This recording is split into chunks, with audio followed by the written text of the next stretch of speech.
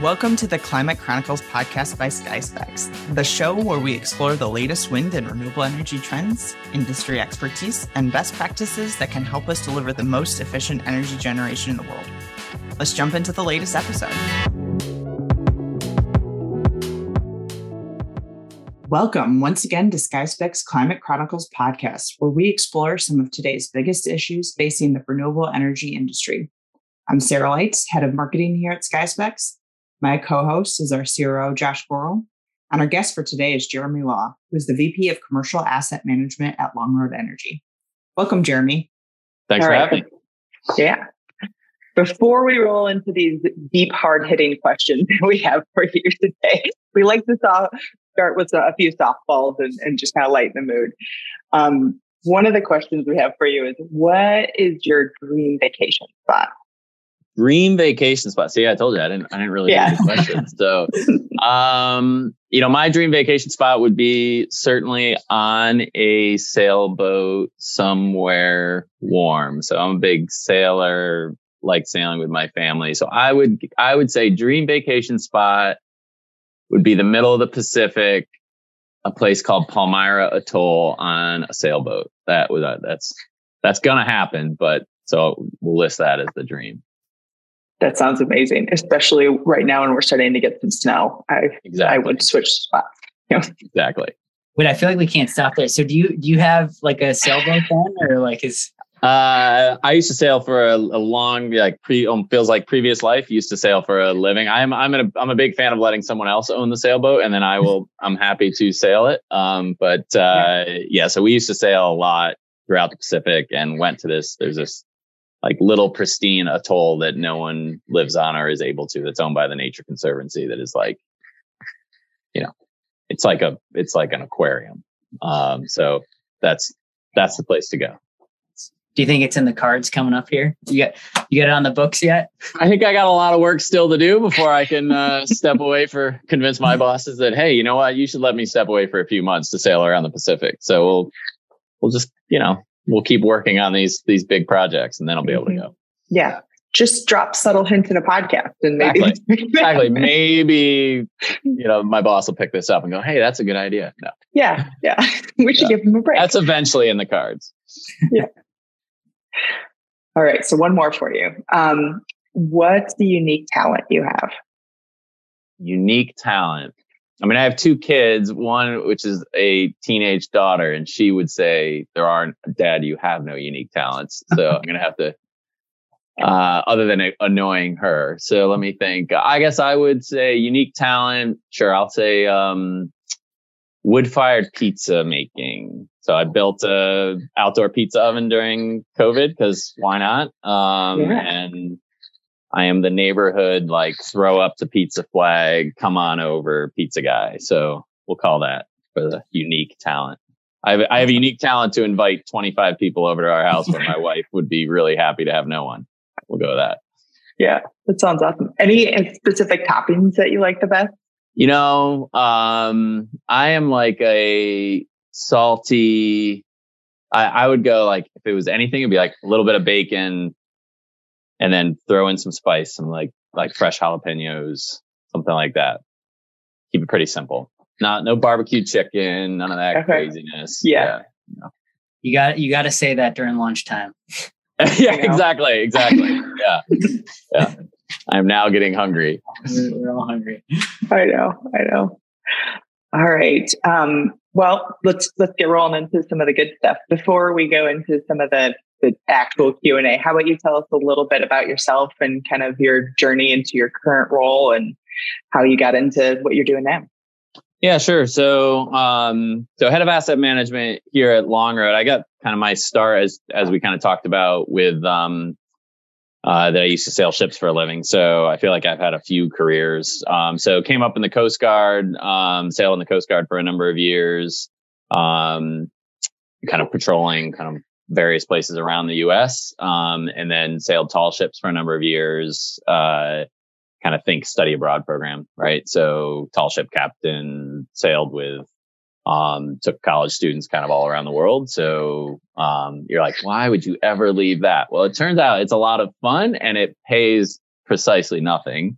So at the point where you actually need to make a salary, and my wife was also not, I met her on one of these sailing trips. So one of us needed to make a real salary, and as we flipped the coin, we said whoever found the first one. So I jumped from that to actually working at a turbine OEM, and why that was because some really good resume drafting about 15 years ago of saying, well, listen, I work with wind for a living, right? So, I mean, I do this every day. So of course that should transfer to the wind business. So anyway, long story short, got in, transitioned to the wind business at that time. This is crazy times, of which I feel like they seem to never stop, but this is like 08, 09, boom time for wind, but also crazy time with what was going on, economically with the mortgage crisis. So jumped in with Clipper Wind Power, right? So all sorts of issues with Clipper over the years, but had a really good number of years there.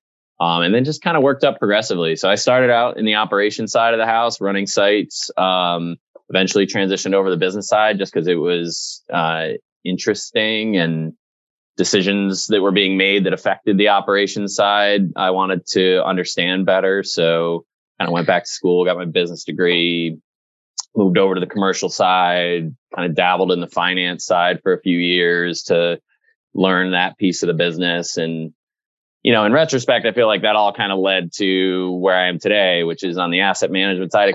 It blends both of those worlds, right? So now at Longroad, we're developer, owner, operator, kind of small size, mid size, I guess, call it 3.5 gigawatts or so that we're managing, about 50-50 wind and solar. And, and just enjoy the challenge of this industry, right? And enjoy the challenge of bringing team together to try to sort out all the problems that this industry faces, which, there's some unique ones, but it's also just kind of similar challenges of any industry that's trying to grow really quickly, whether it's new technology or whether it's, integrating storage into our projects. So that's what brings it to today, right? And it's like, as we at Longroad, we look forward towards building and owning a whole lot of projects, which right now seems like a whole lot of solar and storage, and then increasingly kind of more wind projects coming back into our portfolio over the coming years. I don't know, does that give you a good flavor? Yeah, definitely. Yeah. I guess it kind of a follow-up to that too. So just out of curiosity, like in those 15 years, if you think about back to the days when you're on site with Clipper, how have things changed? What have been the biggest changes that you've seen? And I guess, have things moved as quick as you would have thought, or are there things where still same challenges that you used to see 15 years ago? Can you speak to a little bit of that? Have things kind of accelerated to the point that you thought they would, or not as quickly? Yeah, it's a good question. I would say certain things have accelerated and certain things, just remain as true now as they did then, right? So on one hand, I'd say the power of having a well-trained, well-compensated, sharp group of folks on site, the value of that has not changed, no matter how anybody wants to talk about having machine learning or AI or advanced algorithms or anything. At the end of the day, so much comes down to, do you have a good team of technicians on site who are stable and who you compensate well so that they can stay in that role? So that's one thing I would say that has not changed, and as far as I can tell, will not change, right? Is that we need to invest in our people. We need to make sure those people are trained. We need to make sure those people are in careers that they can stay with for the long haul, no matter how many times these projects change hands, which feels like it happens every other day with these things. So that's what's not changed. I mean, certainly what has changed is on the data side. I mean, the opportunity to do things with data absolutely has changed. Whether it's changed faster than any of us expected, I don't know if I'd say that. It has changed a lot. I feel like throughout my time in wind and solar, there's always been this talk of, oh, now machine learning is the way, or now digital clones is the way. I don't think it's happened faster than we would have expected, but the power of it is here, right? And the power of it is certainly, I would say, dispersed, right? It's like there are lots of companies doing one piece of it or multiple pieces of it. And I feel like we're in that time right now of like that consolidation is starting to happen. Where maybe it's becoming a little clearer of like, if you work with this player, like they can do more than just one thing. But yeah, that's what I would probably say. I think the data side, accelerating through, and then where we sit as an industry today, again, this isn't wind side, it's more just renewable side. The arrival of storage has finally happened, right? Like we have kind of all been talking about it, like it's gonna happen. It's here. So if we're not pairing big projects with storage, then you're just not building big projects generally. Yeah. So you said that you really like the challenges that the industry faces. What do you think are some of the biggest challenges that you guys are facing right now? And do you think, storage, what you said is like the biggest opportunity, or is there something else? I mean, there's so many, right? So, you can almost go by generation type, what the main challenges are. And then there's probably some that cover all generation types. So for sure, you've got on the wind side, a number of issues, right? You've got aging assets. So we're all kind of dealing with what comes from that, right? Whether it's blade issues or gearbox issues or any number of issues. Some of it comes actually with helpful things though over time on the wind side, right? Like we now have a lot of data on gearbox life, for example, right? So it's less surprises particularly on those types of components that you can monitor pretty easily. So like I think about the wind side and I think about aging fleet.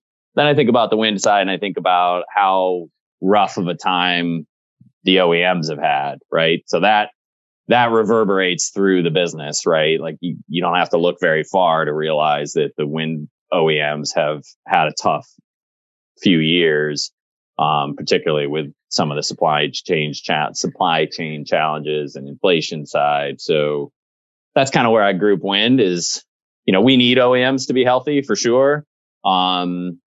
But we also need to build projects that are profitable or we don't build projects, right? So there's a tension there that for the longest time it was, you're always just cutting the price. And it feels like we kind of got to the bone with OEMs. So now we're in this kind of rebound point of, can PPAs bear a little bit more? Don't know, right? I think that's a project by project challenge. And then, when I think about solar, I continue to kind of, in a lot of ways, group solar in the like just a little bit younger wind, right? Which means there's a lot of obsolete technology, or technology that will soon be obsolete. And so there's a lot of lessons from wind that I think we can apply to solar, and that we're learning now. And then on the storage side, it's just the Wild West, right? Like people are just this. You could learn from a fair bit. I don't pretend it all translates, but you can learn a fair bit from the Wild West days of wind and solar too, where guarantee OEMs are signing up way more megawatts right now and gigawatts than like they're signing up gigawatts and have not yet delivered a megawatt, right? So, and they haven't operated a megawatt. They haven't operated a kilowatt, right? So like if you think about just that we've lived that, we've all lived that, right? So those who've been around, there's lots of us, right, who've lived it. So what's going to happen, right? I mean, you can't go from I've never built one to I'm going to build 1,000, 10,000, 1 million, whatever it is, and I've never operated one. You can't go through that without a whole lot of breakage. So what excites me is taking the lessons that we learned, know that some of this breakage is going to happen, and then prepare for it. And it's not like the sky is falling. These are problems we know how to solve. So just don't be surprised by them. What about, it is really interesting, right? Like kind of even like the macro dynamics at play, right? With again, the aggressive growth targets and with the IRA, but like meanwhile, like on the ground, there's a lot of challenges, right? And sometimes it feels like the dirty little secret that not enough people talk about. I know as an industry we're talking about it more, but I guess if you think about from like maybe for wind specifically on the operations front, I think somewhere, I mean, we talk a lot about this, right? Where installed capacity goes up 4.5, 5x, but then like labor is only going to go up 2x just because there's not enough technicians to support the industry, right? And then also couple that with OEM challenges that are public and supply chain shortages. So like, this is just kind of like doubling down on the question, but just curious from like your perspective, like where do you think the industry goes from here, and how do you think we'll kind of stay ahead of some of this, because it's a big challenge? Well, there is just a ton of value there, right? So the system will work. I mean, even when there is breakage, I would say the system will work, right? So these are, particularly when you're talking about like you have a, unlike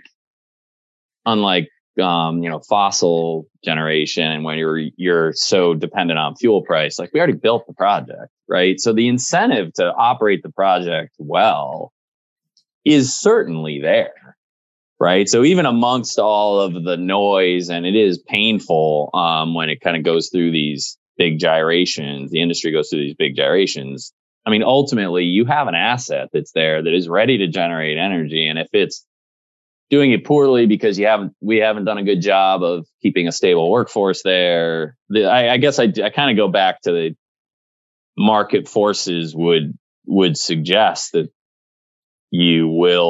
someone will step into that. And I mean, it's not like blindly hoping for that. What I mean is, like, if you're an owner, you have the incentive to figure it out, right? So whether that figure it out means, if you're not doing well with a particular OEM service provider, and that means there's a gap there, right? And so someone will step into that gap and that doesn't necessarily have to be an OEM. It could be a third party. We've seen this in the industry, right? Like if you're not doing a great job, then you see that the market kind of works, or people shift to a self-perform model. So, I mean, I know there's not like a specific that I'm pointing to there, other than to say, because so much of this is capital cost and there really is no fuel cost. I mean, there's maintenance cost, but there's no fuel cost. Like, there's a heavy incentive for all of us to figure out how better to run these projects. And I tend to think when there's a heavy incentive like that, we will figure out a way. Yeah, I think it's just like probably just natural, like the industry maturing, right? There's a lot of opportunities for new operating models and things that we'll start to see. So, at least from my perspective, I think it's a super exciting time in the industry, especially with technology and lots of new service providers, and it's cool stuff. Yeah, I mean, the flip side of the coin of the exciting part of it is just how much is lost in the, I'll call it, whether it's project turnover or company. There's just the lack of stability. There's a real cost to that. It's that I would almost call that the dirty little secret in some ways of, right. Just like M&A in the corporate world, right. Where, people talk about synergies when you crash two companies together, and the dirty little secret is like, really? Like how many actually generated value when you crash those two companies together, other than being able to raise a bunch of debt or do a new financing, right?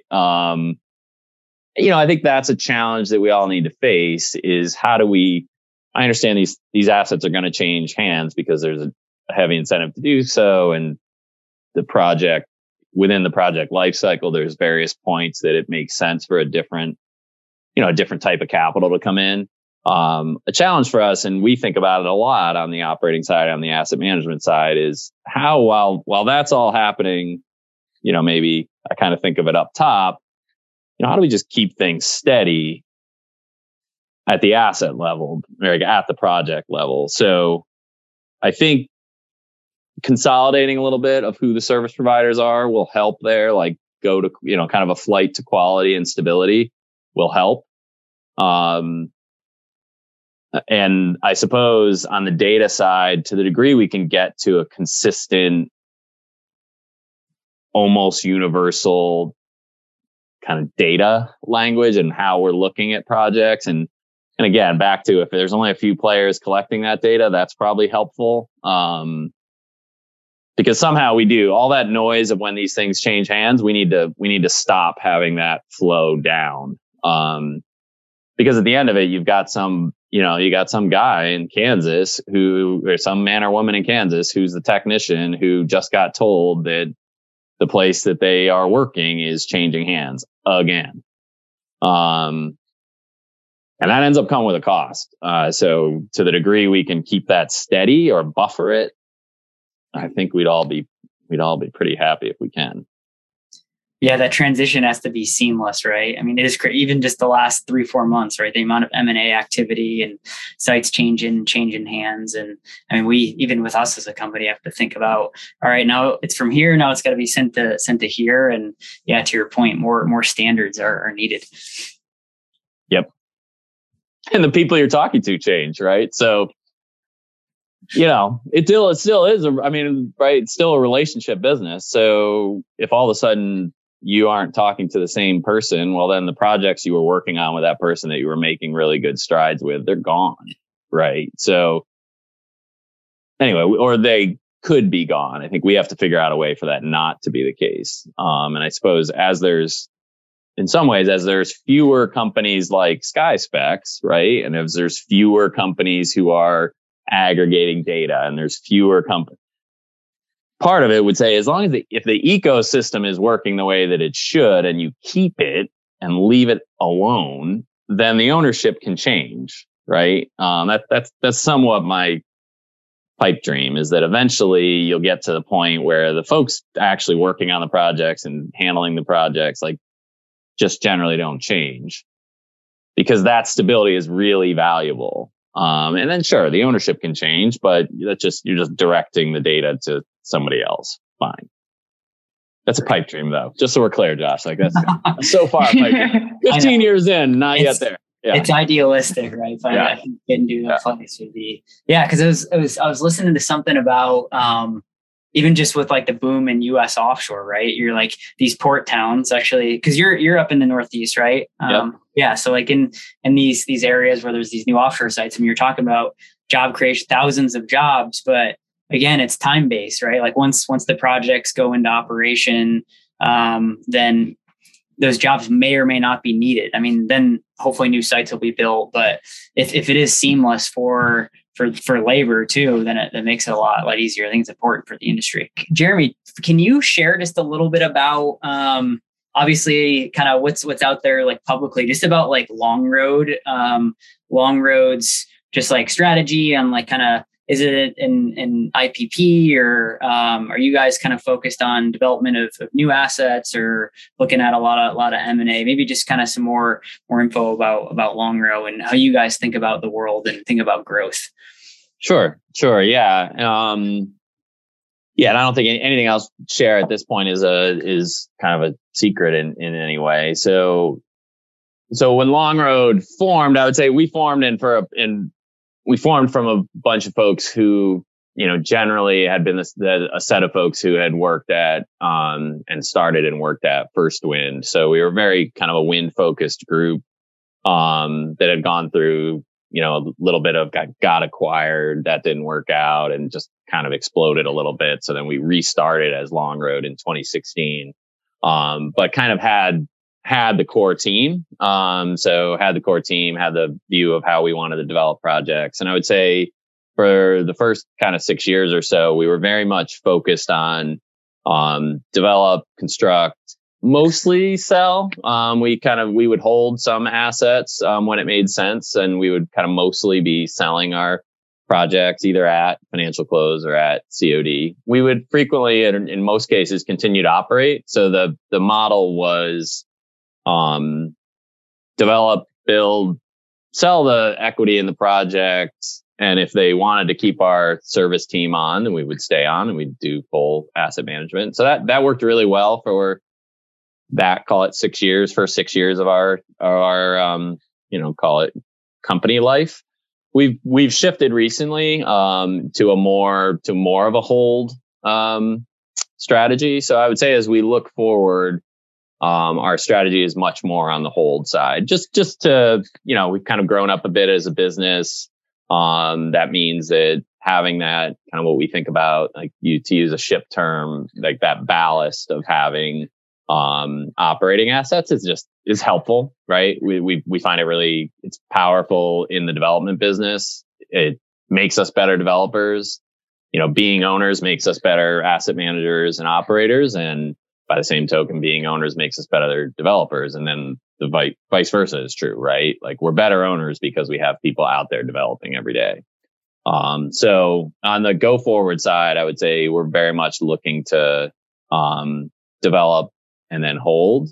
And technology wise, I mean, we've always been, I would call it opportunistic in that, every deal gets evaluated on its own merits, right? Every project gets evaluated on its own merits. We've never, just not really in our DNA to say, we are going to do 2 gigawatts of solar this year.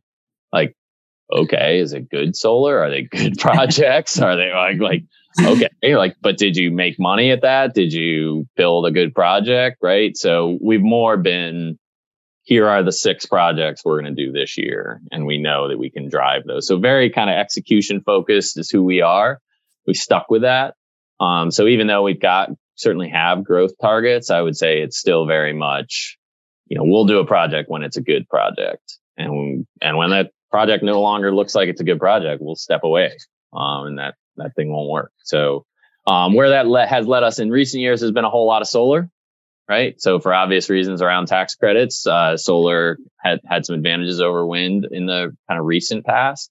As the IRA got passed, that's shifted us back towards wind, increasing the mix of wind, and similarly, you're right. There's almost not a solar RFP that doesn't have storage attached to it. So we're making a big press into storage because you have to.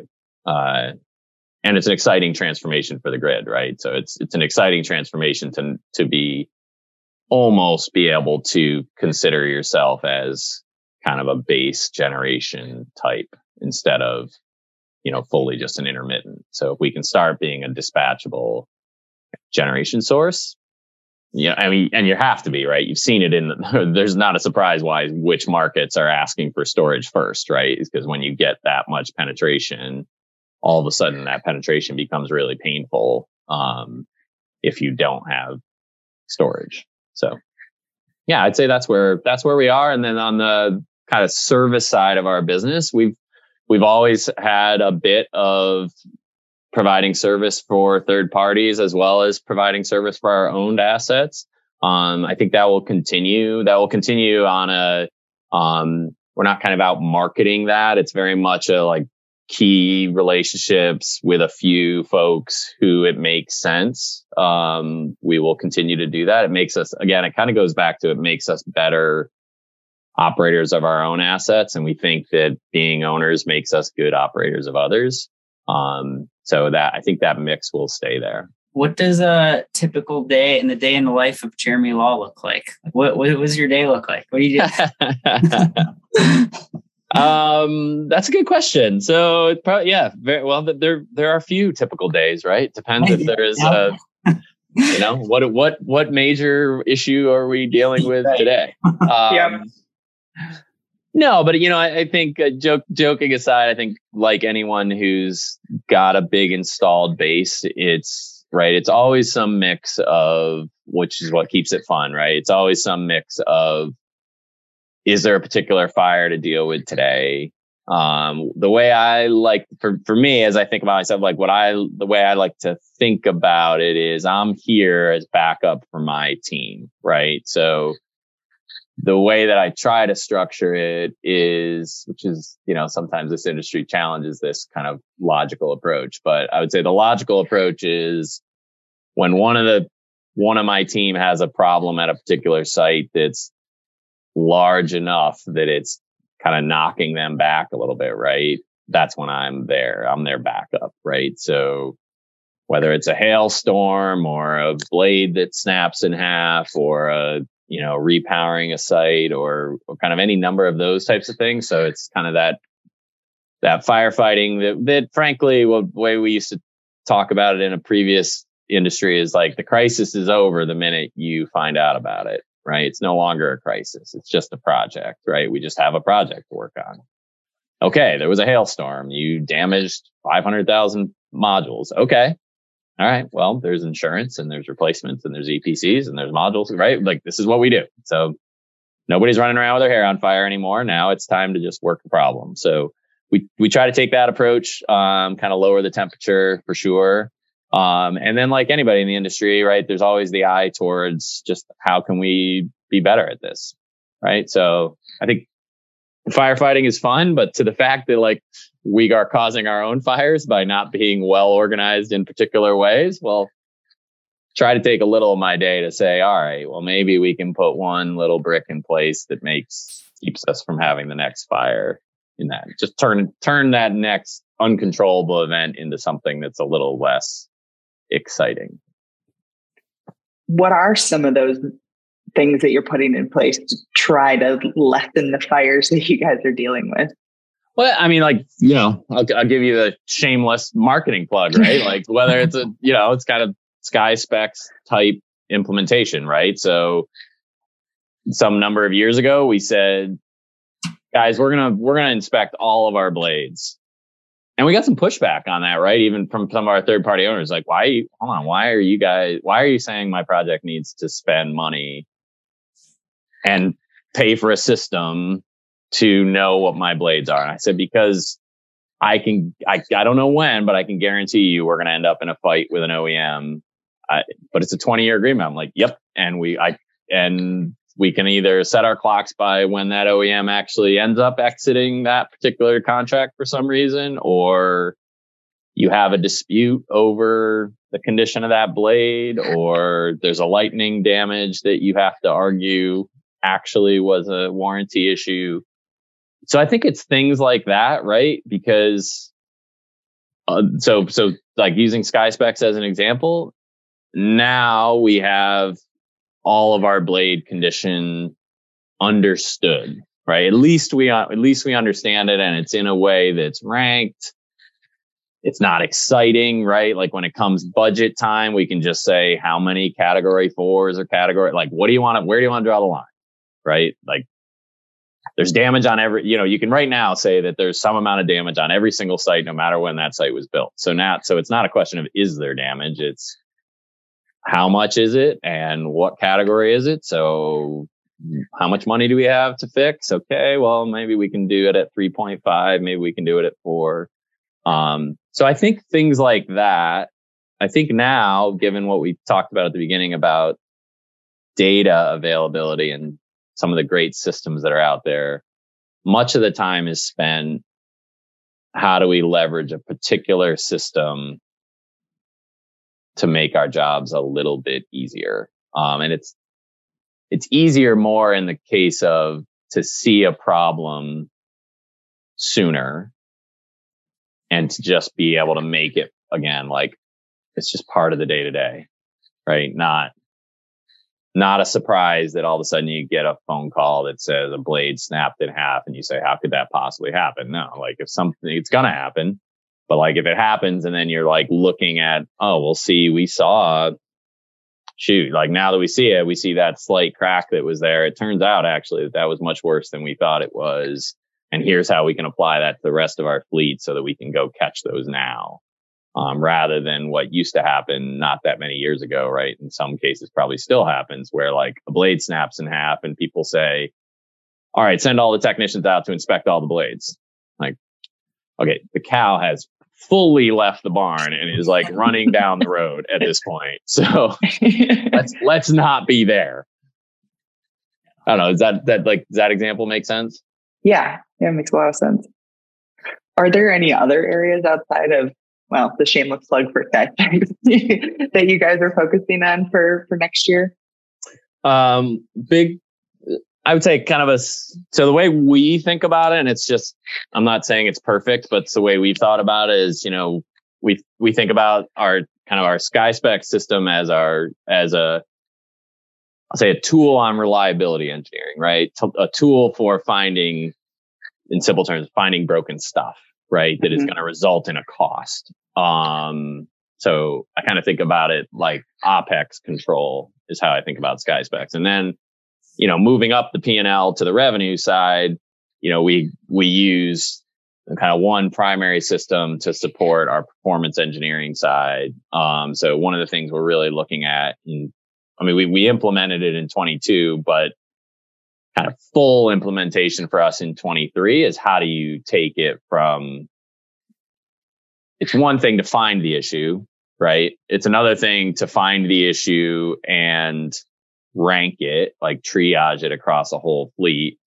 And then it's a whole nother thing to do those two things and fix it. And it's a whole nother thing to do those three things, fix it, track it, and expand that out to your fleet. So like, I think we're in kind of like buckets 1 and 2 right now, where we have found them. We have mostly categorized them, and we are sometimes fixing them. And I think I would say that to my bosses, right? I would say like, we're good to there, but where we should be is that, those issues should pop up. They should flow through our workflow. They should get fixed. They should get tracked. We move on. And that applies to both OEM, like long-term service contracts, and projects that we're self-performing. I almost don't look at them. Just the action is a little bit different, right? Instead of fixing it ourselves, you've got it on a list that you're talking about with the OEM, and you're just providing them with a tool. So I'd say that's one focus. There's a lot of focuses in 23, but that, as it applies to a lot of what we're talking about, I'd say the performance engineering side is where I really want to see us shine in 23. On that, like even on the technology side, what gaps do you see like still, right? Like, and I guess like one, specific question, do you feel that it goes further than that, right? Like find, rank, fix, track. Do you think there's like a predict, like eventually? And or like, where do you see the technology going, or what are there like challenges that are not being solved? And maybe it is more on kind of that predictive side. I think I'm probably a little jaded against the predict side, if I'm being honest. I think I heard so much about predict for so long and it was almost like it skipped the step of, it's hard enough to find it, rank it, and when you find it, do it in a way that ultimately there's somebody on the other end of a wrench that actually needs to fix the damn thing. So like, there may come a time where we're doing that really, really well, and it's worth talking about predicting it. I'm highly skeptical that time is today. I've seen enough of like, hey, this particular company is really good at showing you all the things that are wrong with your generating equipment, but the lists just keep getting longer, right? Because the hard part, that is hard enough. Don't get me wrong. I'm not doubting that that's hard, but taking that to action is equally hard. And it's hard enough on the wind side. Forget about it on the solar side. It's even harder, right? Because like the labor model, like you were talking about labor models on the wind side.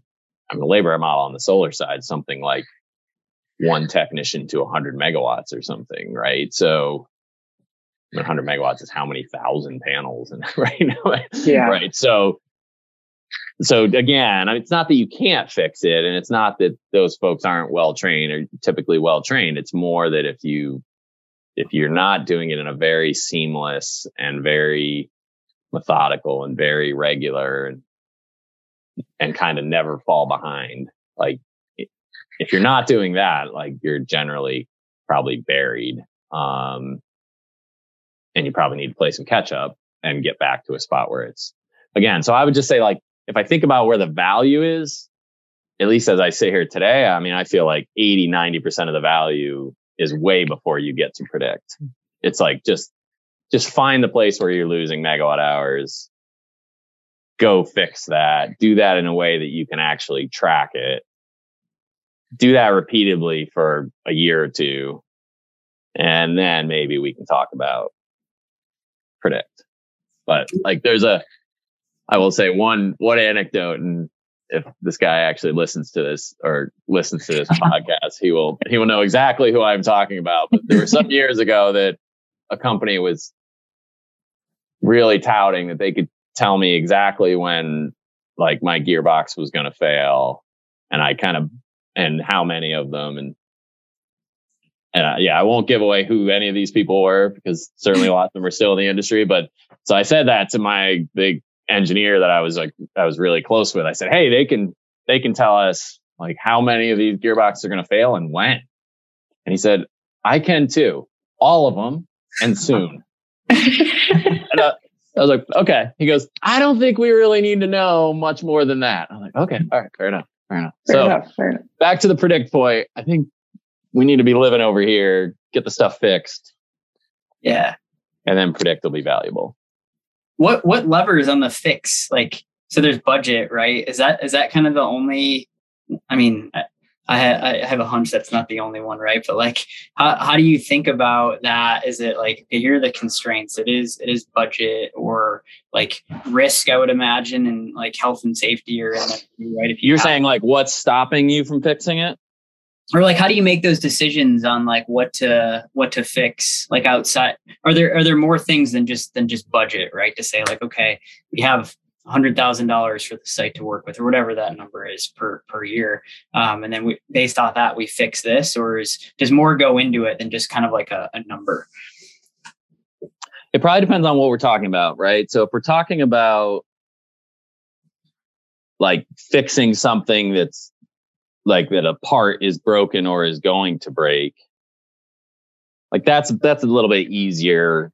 That's pretty easy calculus. In other words, like, so if we're talking about blades is mostly budget and risk, right? So, and with a heavy emphasis on risk, right? Of if I'm risking a blade snap, so then it's just kind of getting the right information to the decision makers, right? Of where you can say, listen, if you don't repair the category 4, which will cost you $100,000 for that blade, you are absolutely risking a, $1 million problem, right? So for that particular problem, it's like, how well can you assess the risk of not fixing?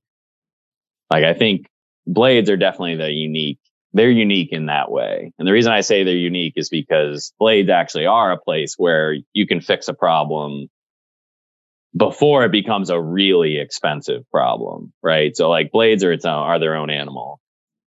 Because when I talk about like gearboxes are different, right? I mean, generally, I'm not saying it's always this way, but generally you can essentially run them to failure, right? Other than particular failure modes. And really all you're talking about truly saving is crane mobilization.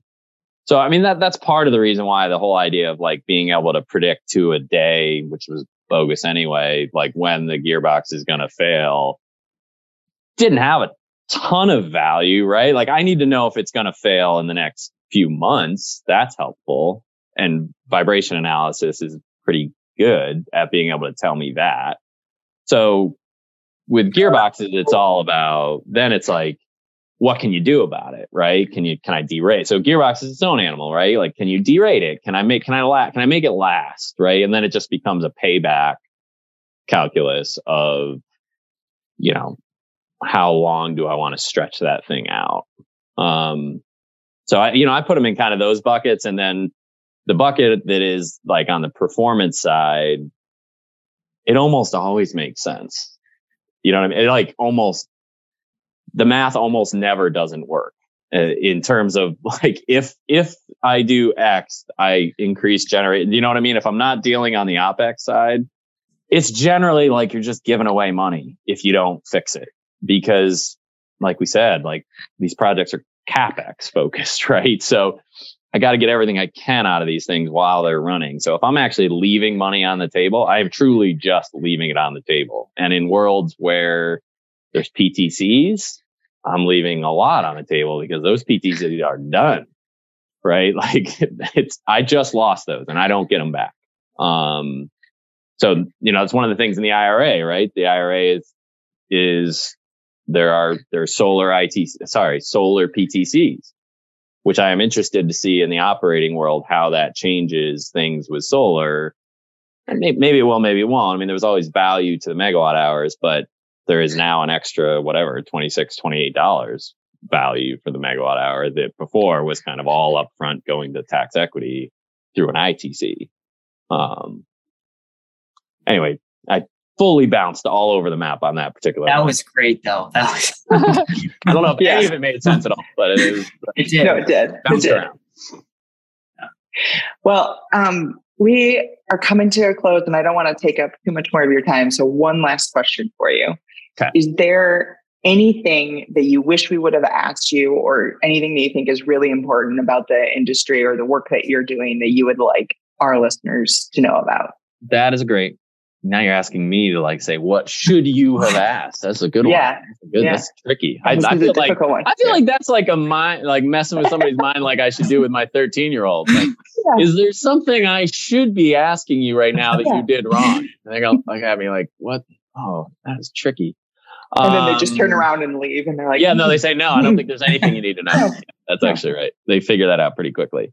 I've had the question before, and it's not even just like answering the question, but one of the things I do think about us as an industry is just how do we take the lessons we learned, hopefully, in previous so I'll say, how do we take the lessons that we've learned in wind and make sure we're applying them fully to solar? And how do we take the lessons we learned in both of those and fully apply them to storage? I would say that's a thing that I feel like we don't give enough credence to, because we did learn a lot of tough lessons, and a lot of them do apply.